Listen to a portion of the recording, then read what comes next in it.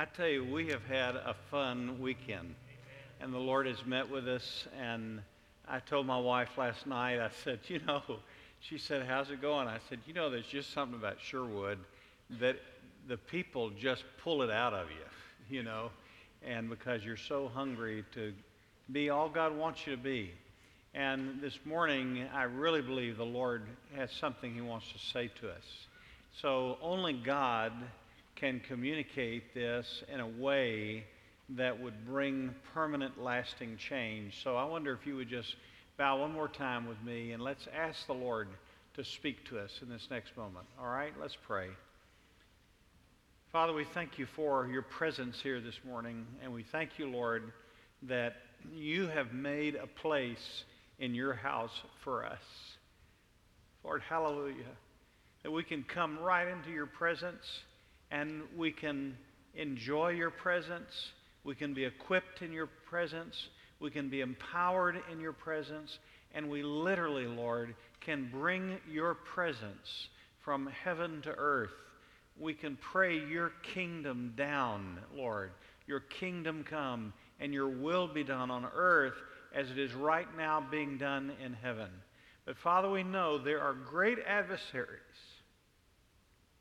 And I pray, Father, you would prepare us for what we're facing. And Lord, prepare this church in even greater ways this morning so that the rapid advance of the kingdom of God would occur in Albany, Georgia, and around the world. So, Father, this is for you. We're preaching and praying and surrendering our lives for you, not for us, not for our name, not for our comfort, not for our mere pleasure. Father, we ask that you would answer this prayer and the many prayers that have been prayed by this church for the sake of your name and for the sake of your kingdom.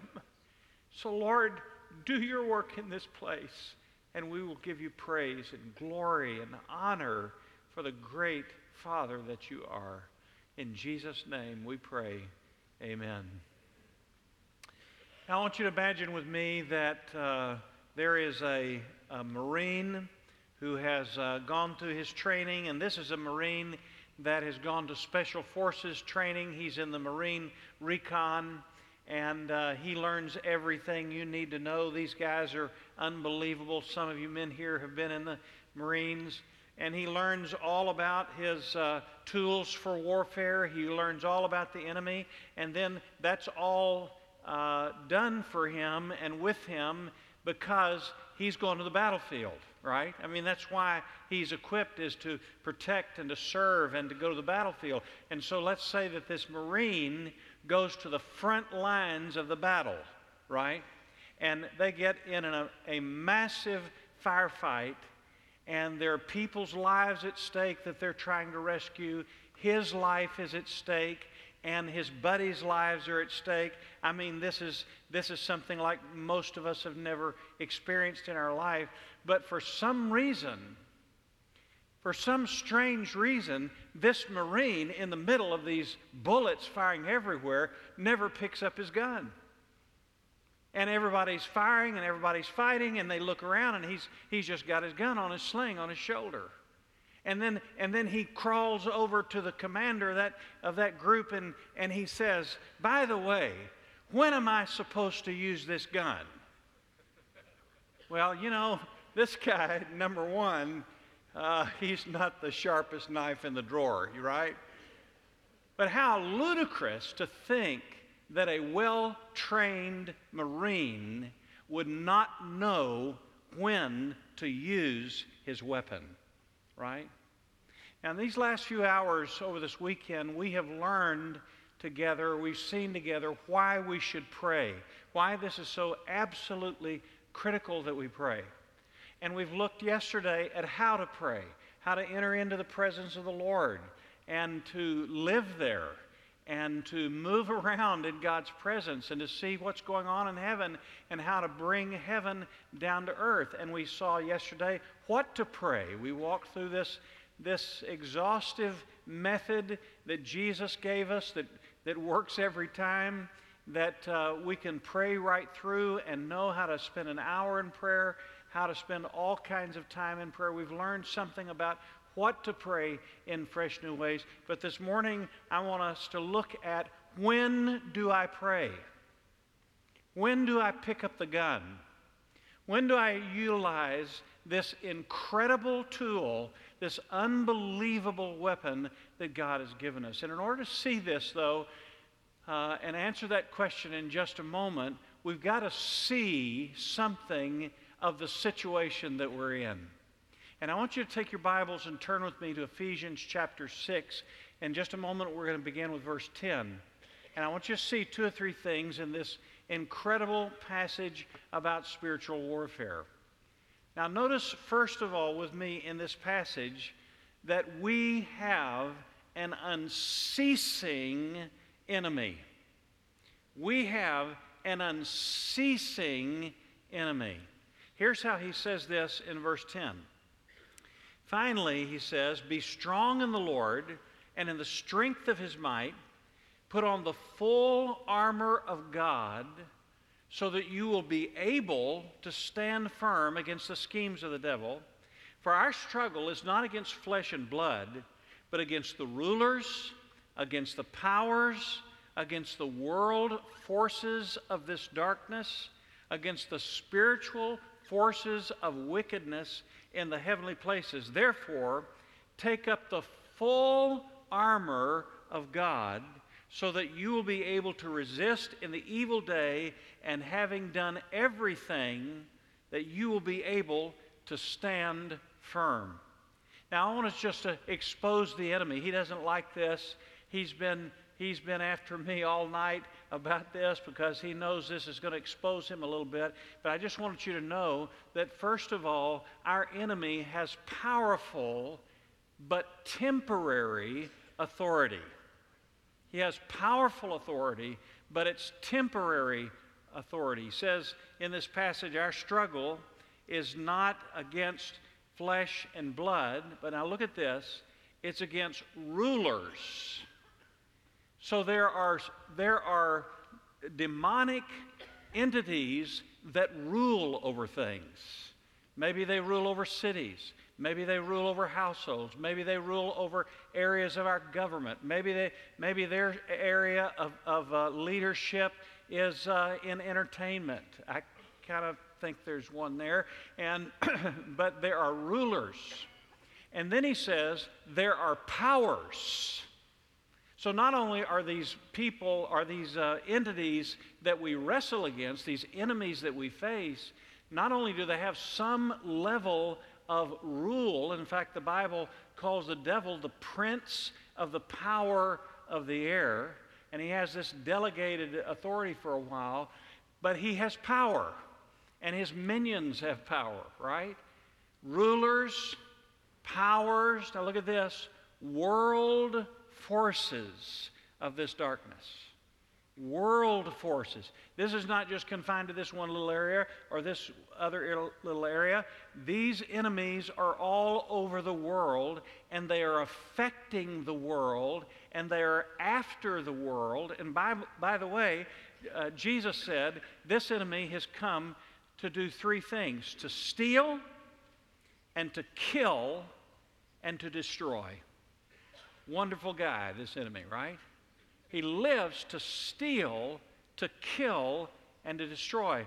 And he and his army, his enemies, his soldiers are all across the world.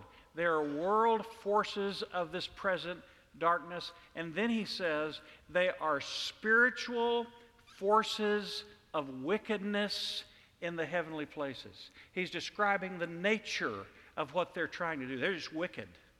They're wicked. You know, we get pretty isolated in the church, don't we? I mean, we got this little bubble, and I was talking to one of our staff, and he said, you know, I go every day from my house, which is warm, safe, prayed over, my kids, we're seeking to walk with the Lord, and I get in my car, and I go down I-430 in Little Rock, and I come to the church, and the church is warm, safe, prayed over.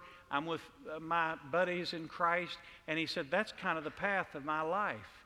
And I do other things. I go to the grocery store. I do these other things. But he said, if you're not careful, you can get completely isolated. But I want to tell you something, and most of the people that you meet are not just wicked. Just wicked. But I want to tell you something.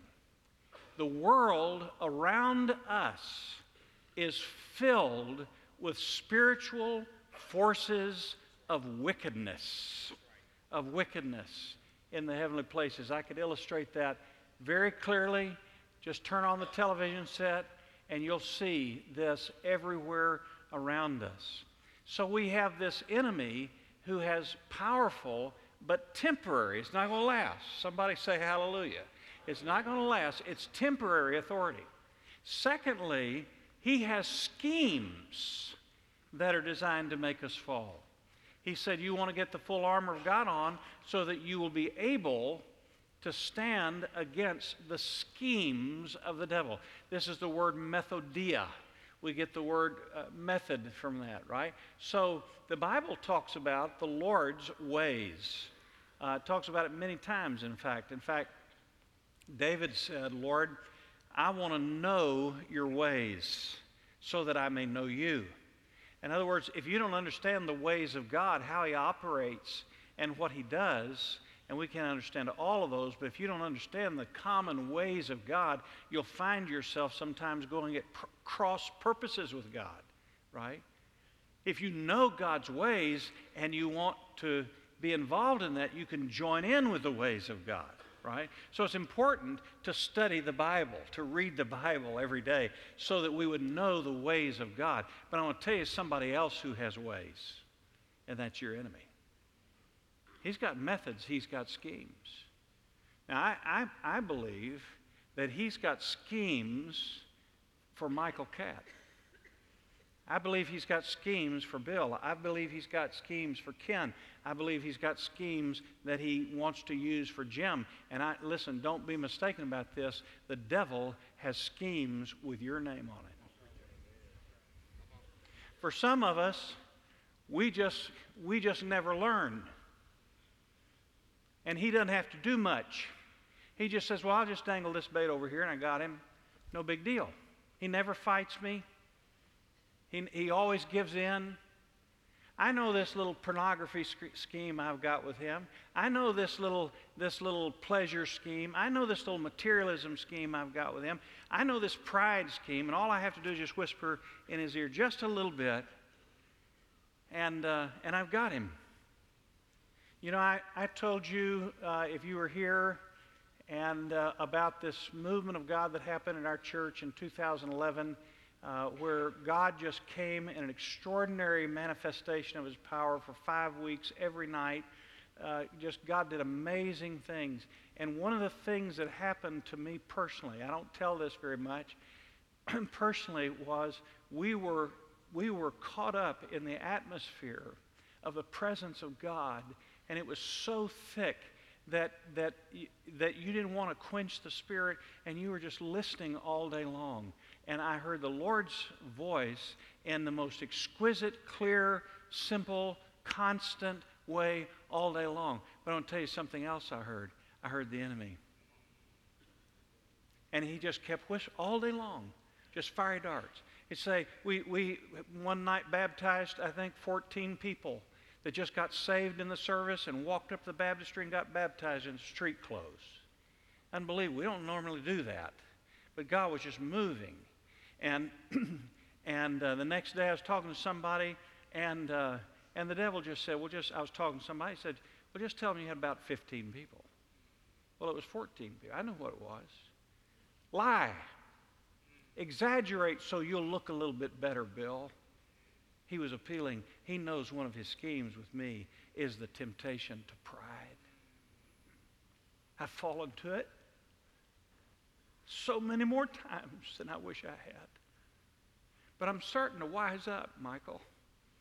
I'm starting to realize that voice that's coming is his scheme to trap me up, to lay down my weapons, and to let the enemy have his day in my life and the life of our church and the life of my family. And I want to tell you something. I'm a little tired of it.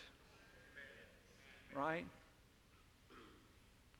But the reason you need to pray is because there are powerful, although temporary, authorities, and they have schemes. They're designed to make you fall. How do you think it happens that some godly person that you thought was walking with the Lord, and one day they fell horribly and became an embarrassment to the kingdom of God?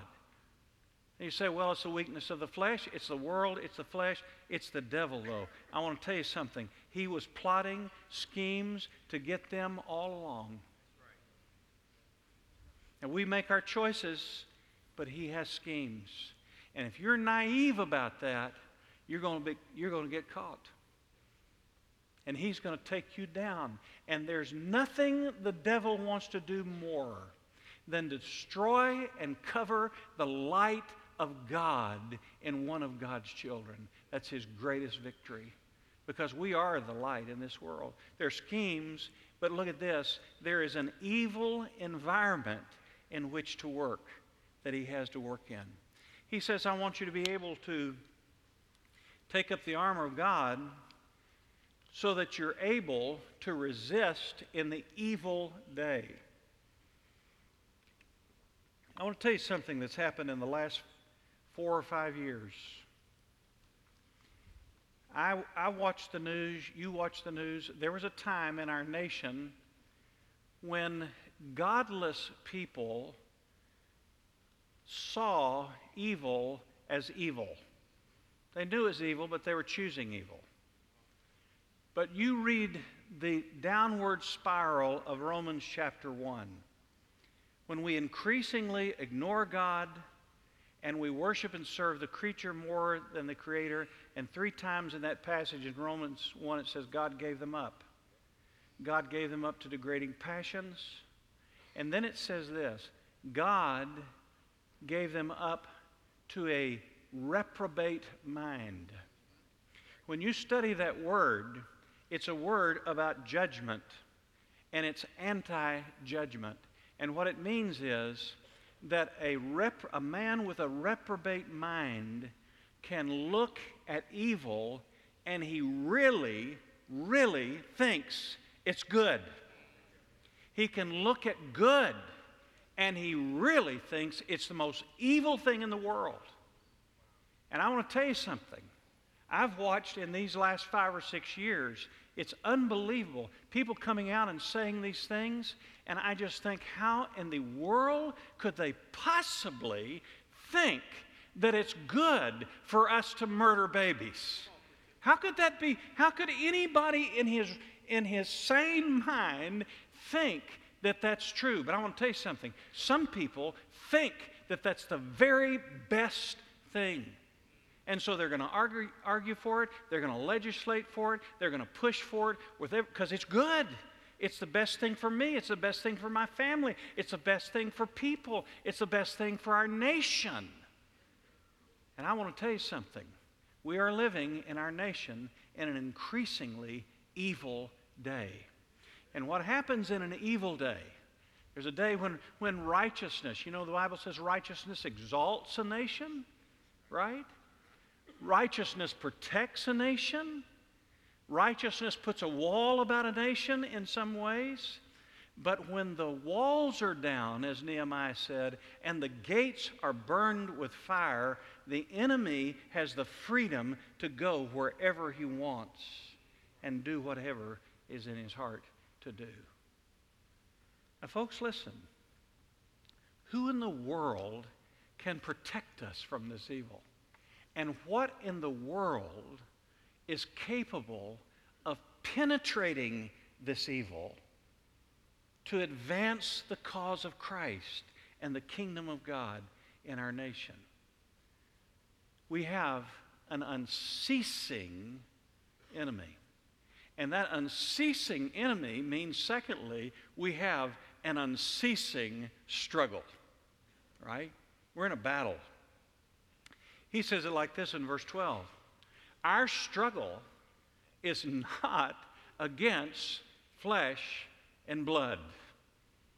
You get in a situation in your family and you're fighting for your life in your family. I'm just going to tell you, there are people involved. We make our choices. But ultimately, our struggle is not against flesh and blood.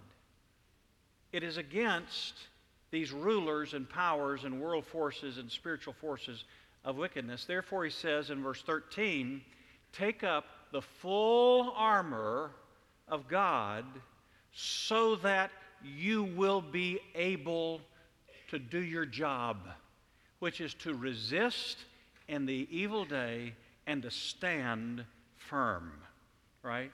Now look at that verse 13. If you don't cooperate with God, and if you don't pick up your weapon, and if you don't put on the full armor of God, you will not be able. You will not be able to resist, and you will not be able to stand firm. And so he says, I'm telling you, I'm just letting you in on something, Paul says, and God is saying to us, there is a war raging, and that means there is an unceasing struggle that we're in. That word struggle means close, intense, hand-to-hand combat. That's the word that's used. And he says this, our struggle. You know what that means? That means it's your struggle. It's not just Michael's struggle. You say, well, man, Michael's on the front lines and he's doing that. Well, he is. But I want to tell you something. You think that Satan's just after him and nobody else in the world? He's after you, right? Because you have a sphere of people that you are the light and the salt to. And if that light is extinguished and put under a bushel basket, they don't get the light. They don't see. It's not clear. There's no salt to preserve if you don't do what you were created to do. So what the enemy's doing is he's dispatching his minions, and he's saying, look, I want you to go over here, and I want you to take this brother, and I want you to take this lady right here, and I want you to use your schemes, everything you've got, and I want you to just take them out. And that may not be, by the way, that we hear that you've been in a horrendous affair or something like that. It may be that he just immobilizes you, and you're a nice Christian with no power and no light and no salt. So we have an unceasing enemy, which means we have an unceasing struggle. And so he comes and he tells us about this. My son David, which you are supporting in a church planting, and both my sons are there in Seattle. And by the way, thank you, Jesus, for Sherwood Church and for supporting these church planters. My son is one of them in Seattle, Washington. David served for several years as a missionary journeyman in Cambodia. And he said, when I first got over there, I kept seeing these children that had no arms, or they'd have one leg was gone, or both legs were gone. And finally, there were so many of them that I said to the missionary that had been there for a while, I said, am I just crazy? Or he said, is there just a huge disproportionate number of disabled children with no arms or legs? He said, oh no, you're seeing it right. And the reason is because when Pol Pot was there and the killing fields, and they killed 1 million people, they covered the land around Phnom Penh with minefields. And they didn't pick up all those mines. And so these kids, they go out to play in a beautiful field, and it's a minefield. They're just naive about it. They don't know what's there. And I'm just telling you that the world we live in is a minefield.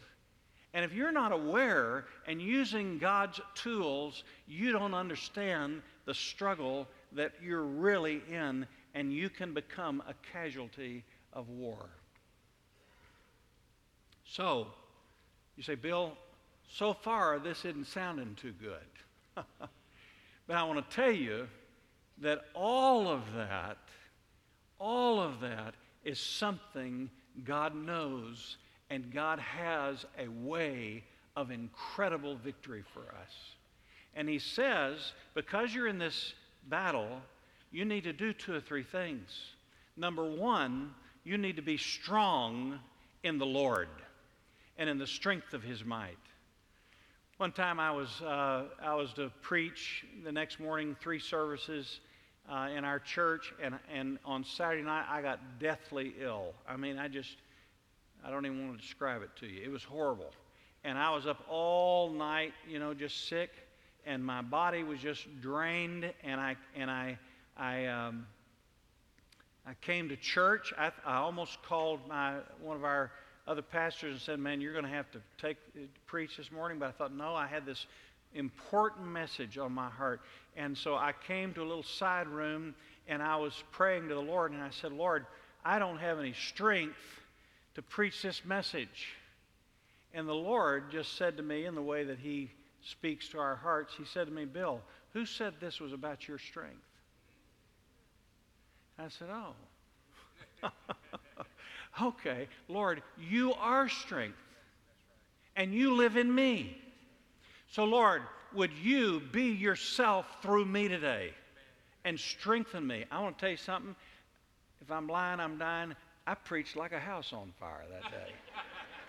And then I went home that afternoon and completely collapsed for about 2 days. God is our strength. If you try to fight the enemy in your strength, he's just going to laugh at you. But you can go in the strength of the Lord and the power of His might. Paul knew this. Paul said, I had this disability. I cried out. It must have been pretty intense. I cried out 3 times, Lord, take this thorn in the flesh away. And he said, Paul, I'm going to leave that there because it's going to drive you to call on me and depend upon me for your strength to just live and breathe and move and minister. And my grace is sufficient for you.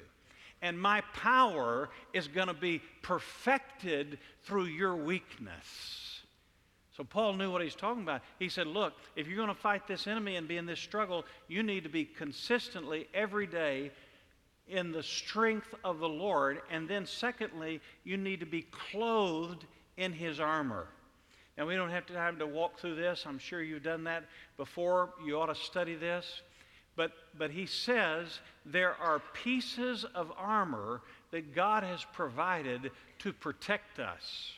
The helmet of salvation, the breastplate of Christ's righteousness, our loins girded about with truth and truthfulness, our feet shod with the preparation of the gospel of peace. We're to take up the shield of faith, which the image was the full body shield of the Roman soldier that had a vacuum between 2 pieces of leather, so any flaming arrow that came would be instantly extinguished. And then you take up the sword of the Spirit, which is the Word of God. And then he says something else, but he says you've got to be clothed every day in the armor of God if you're going to be able to resist the enemy. And you say, well, then what do I do? And here's where we're headed. Be praying in the Spirit. Be praying in the Spirit. Now look at this verse in verse 18.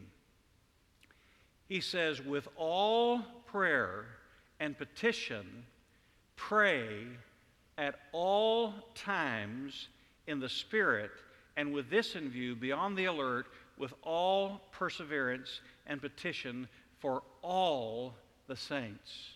Now, if you were here yesterday, you heard me talk about our lives like the top of a cliff.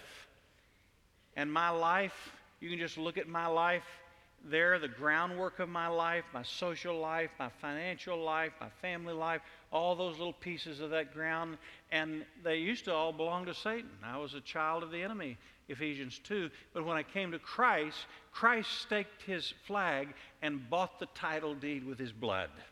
Amen? So my life, lock, stock, and barrel, belongs to Jesus. So the reality is when Satan comes up over that cliff and he's trying to take a little area of my life, which he's constantly trying to do, I can resist him, firm in my faith, and he must leave. Resist the devil and he will think about leaving. Is that what it says? Resist the devil and he will flee That means run away. He runs away. And we have this power, and it's found in prayer, in spiritual warfare praying, that we can stand. You don't have to scream or shout or say anything, some big incantation. You can just stand before the enemy and say, you know what? I belong to Jesus. Everything about me belongs to Jesus. Satan, you don't have any legal right to my life, my mind, my family, my time. None of that. It all belongs to Jesus. I've given it to Jesus. And so get out of here. Be gone. And he must flee. Last night, at 2 o'clock in the morning, I woke up. My heart was racing, and I was having the most intense nightmare I may have ever had in my life. And it was, I won't tell you the details, I don't want to rehearse it, but it was the enemy after me and my wife. And everywhere I turned in my dream, I couldn't get away from it. And I woke up, I was breathing hard, my heart was racing, and there was just fear in my heart. And instantly, though, I thought, I know what this is. I know his schemes. This is the devil. And I just resisted him in the name of Christ. You know what? He left. Peace came. About 5 minutes later, he circled around the house and came back. I had to do it again. I got up over at the Strauss house, and I walked through that house, just reminding him that this house belongs to Jesus, and he has no room here. Went back to bed, absolute peace. About 10 minutes later, he'd walked around the corner and come back again. And this went on for about 45 minutes this morning. Finally, just resisting the devil and standing firm, he was gone. And I picked up my notes for this morning, and all of a sudden, God said to me, now, Bill, I want to show you something. And some of what I'm telling you this morning came out of last night from 2 to 4 o'clock as God was speaking. And at one point, Michael, I just laughed. I said, Satan, look what God just did. He took what you meant for evil and worked it for his good. Amen. Amen.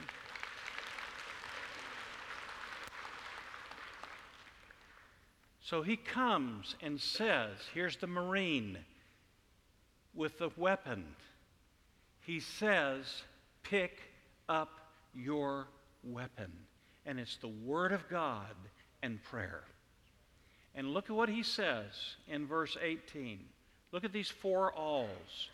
With all prayer. There are multiple kinds of prayer. Sometimes the kind of prayer that I need in my battle is a prayer of confession. Sometimes it's a prayer of resistance.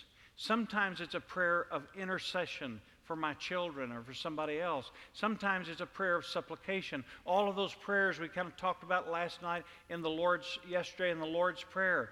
So I need to be ready. I need to know how to use each of those tools in prayer.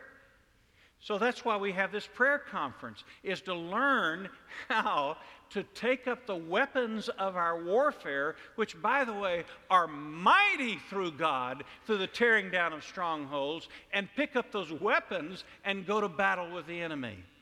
All kinds of prayer, he says, and here's the answer to the question we started with. When do I pray? At all times in the Spirit. Now, folks, I don't know what it's going to take for us to get this. But you and I, if we're going to be effective for the kingdom, must pray without ceasing. That means at 2 o'clock, you need to be praying. 3 o'clock, you need to be praying. You're in a conversation with somebody, and you're talking to them, but you're talking to Jesus at the same time. At 5 o'clock, you need to be praying. I'm not talking about you have to get down on your knees. You're just moving, and this is what he's talking about, in this atmosphere of the Lord's presence, and you're having a running dialogue with Him all day long. You're driving home from work, and you're about to walk through the door, and you're praying, Lord, as I walk through, I'm tired, it's been a long day, but Father, I pray that my life, the light of God, would walk into this home right now. I pray that I could bless my wife, bless my husband. I pray that I could speak in the lives of my children. I pray for your protection over this home. I pray that tonight would glorify God. I pray as I go to this luncheon with this business associate, Lord, that you would speak through me and shine through me. And as he's talking and sharing his life, I'm praying, God, is there anything you wanted to say to him about the gospel of Jesus Christ? All times praying in the Spirit, right? And you can't let up. You're in warfare with an enemy. So with all kinds of prayer, pray at all times with, here's the third all perseverance. In other words, we don't quit. Can I say something right here? Some of you in this room have had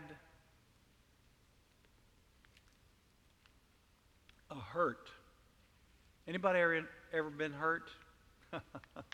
Somebody back there raising both hands and both legs. If you haven't been hurt in life, just keep breathing, because it's going to come.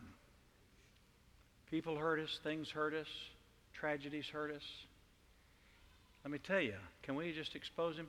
Let me tell you one of Satan's greatest schemes. He whispered in your ear sometime years ago, God is not good. That's all he had to say. If God had been good, why would he let you go through this? You can't trust him. And if you don't think God is inherently good, you will never trust him. And if you never trust him, you'll never follow him, and Satan's got you. Right? And in a time of tragedy or difficulty or hurt in your life, he's whispering that about the character of God, just like he did in the Garden of Eden. And he also may be whispering to you, you remember you prayed about this, and God was silent and did nothing. So prayer doesn't work. And somewhere at a point of your hurt a long time ago, you quit praying. Really praying. Now, folks, listen. It's Satan's scheme. And are you going to let him do that to you? Are you going to read the Word of God and understand that there is evil in this world? Things happen. We live in the evil day, and we get touched by all of that. But God is good. Amen? And prayer works. And he hears and answers our prayer. So pray with all perseverance. Keep praying and never quit praying. And then he says, for all the saints. I want you to do something. I want you to turn to the person next to you, and I want you to say this to them. You really need my prayers.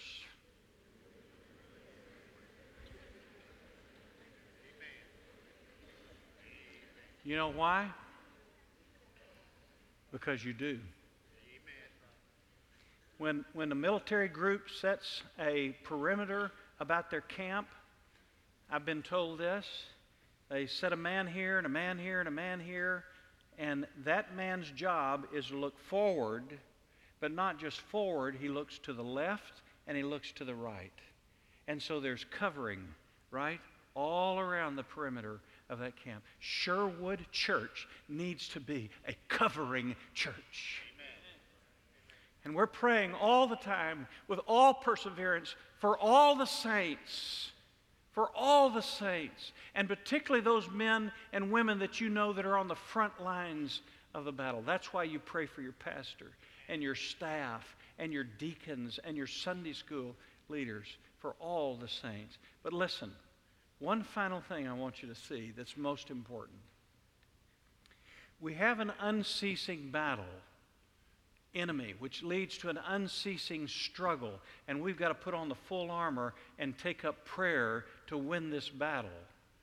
But ultimately, the reason is not just about defense. It's about offense and the advancement of the gospel, because we have an unceasing mission. Now, Paul talks about this. There's no mystery about our mission in the church. You know what our mission is.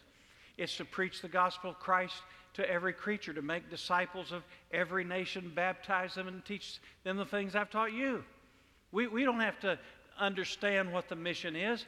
This is my mission, and why the Lord leaves me on the face of the earth to evangelize and make disciples of people from every tongue, tribe, nation.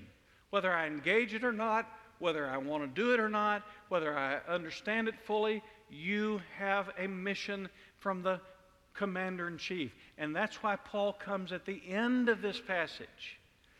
And he says, you put on the full armor, you take up the Word of God, which is the sword of the Spirit, and you pray unceasingly. And then he gets to the ultimate point. And he says in verse 19, and pray on my behalf, that utterance may be given to me in the opening of my mouth, to make known with boldness the mystery of the gospel, for which I am an ambassador in chains, that in proclaiming it I may speak boldly as I ought to speak. Do you know almost every time in the New Testament when Paul asked people to pray for him, he asked for this.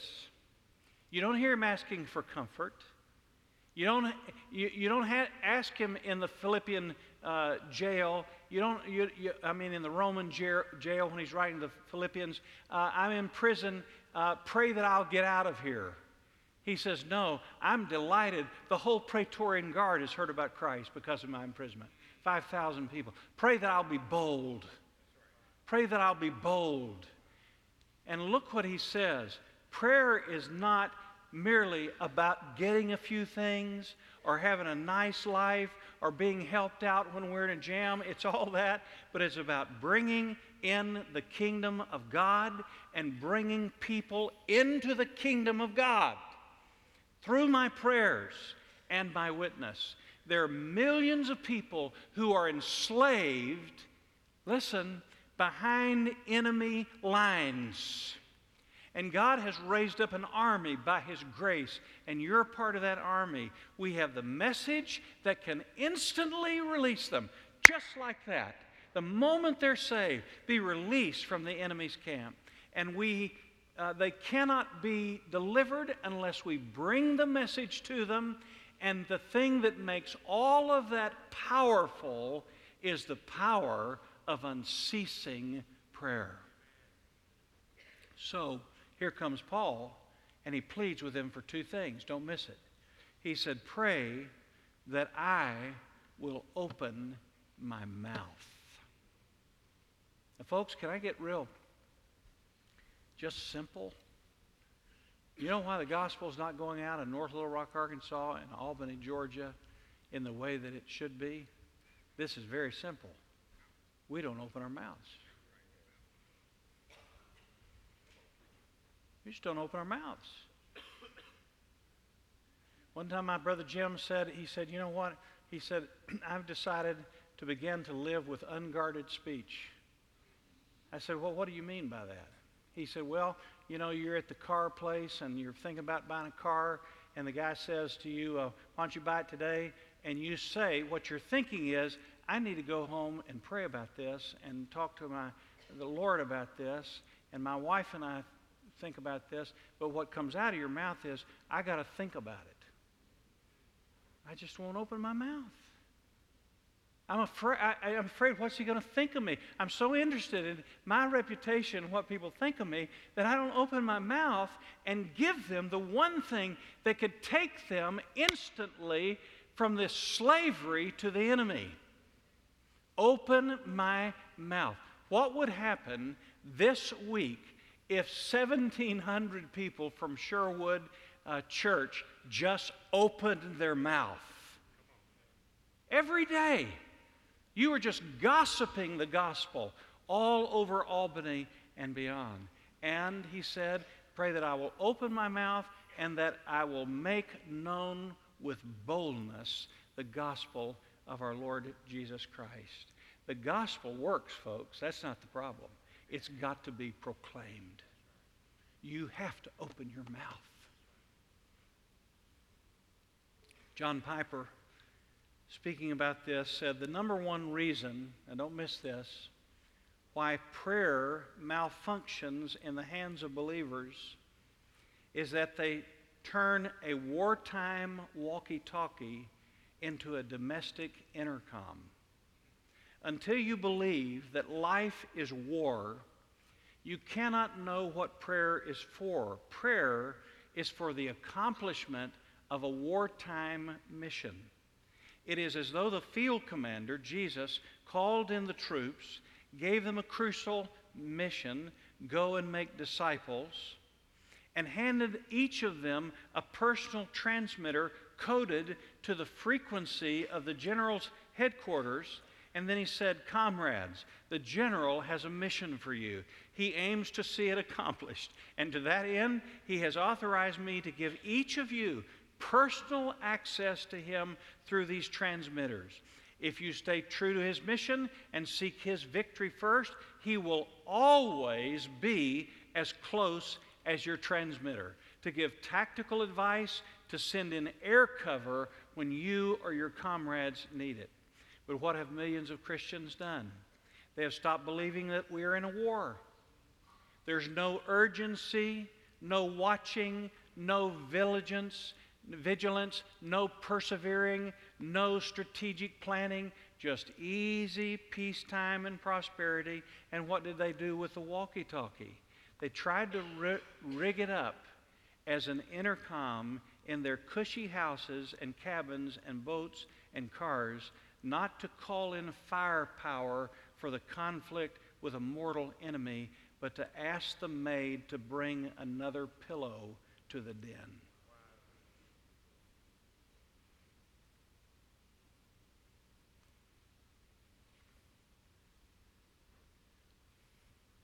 Your life and your service for the King who saved you, by the way, and gave his life to take you from hell to heaven and death to life. Your life and the opening of your mouth, clothed with the full armor of God, praying at all times, is vital to the advance of the kingdom of God. And that's why you must pray without ceasing. I'm going to ask you to bow your heads if you would.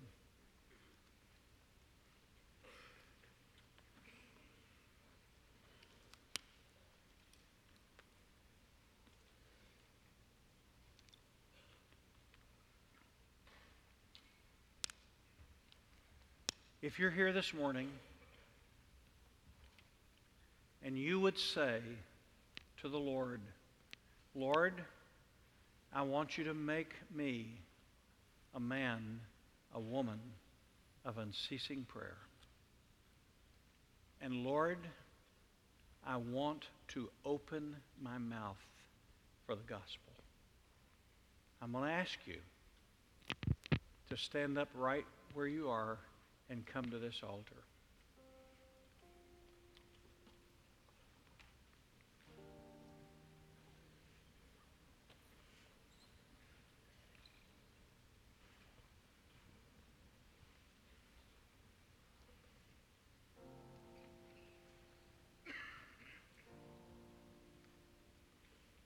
I want to be a person, oh God, I want to be a person of unceasing prayer. And I want to open my mouth and proclaim the gospel to set the captives free.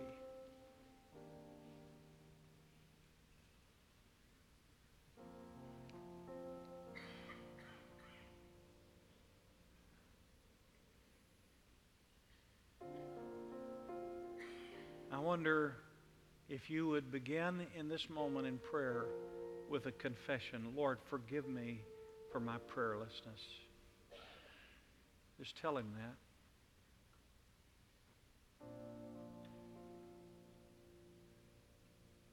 And maybe you need to join me in this prayer. Lord, forgive me for my quietness about the gospel. When lives are at stake behind enemy lines, forgive me for thinking this Christian life is just about me and my comfort.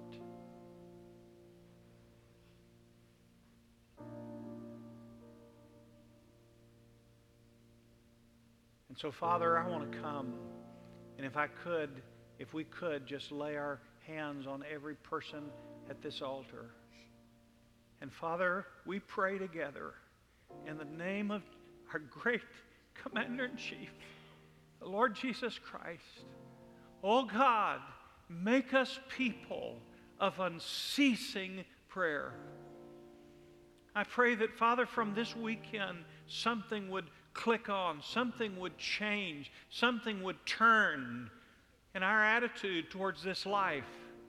And we would realize the intensity of the battle, the greatness of the struggle, but the glory of our victorious Jesus and what you have placed in our hands. And I pray, Father, that we wouldn't get to heaven and the Lord say, well, why didn't you pray? Oh God, please, no. Lord, we ask in the name of Jesus, you would make us men and women, and we don't even understand this. We don't even know what all this means, but that would pray without ceasing all day long. That every conversation would include prayer. That every thought in my mind would be bathed in communion with you. Everything that I watch would be determined by what you're saying to me in prayer. The words that come out of my mouth would be directed because I'm communing with the Commander-in-Chief. And we pray, Lord, in the name of Jesus Christ, that these people at this altar, you, God, would make them people of unceasing prayer. And Father, beyond that, we pray, open our mouths. Open our mouths. Lord, tomorrow, this afternoon, with a waiter at lunch, with a business associate, Father, just show us what it means. And Lord, we pray that we would have boldness to share the gospel of Jesus Christ. Lord, we stand against the devil's schemes that says, well, you're not good enough. Well, none of us are good enough. And we stand against his schemes that says, well, you're not well trained in how to share the gospel. If we've been saved, Lord, we can share the gospel. We can tell them what Jesus did for us. So we stand against that scheme. We knock that lie down right now. And Father, we pray in the name of Christ that Sherwood Church would become the most gossiping gospel church in the nation. Open our mouths that we may proclaim boldly with no concern for what anybody thinks about us, for our reputation. If we're known as fools for Christ, Lord, whatever it is, we want to do our job.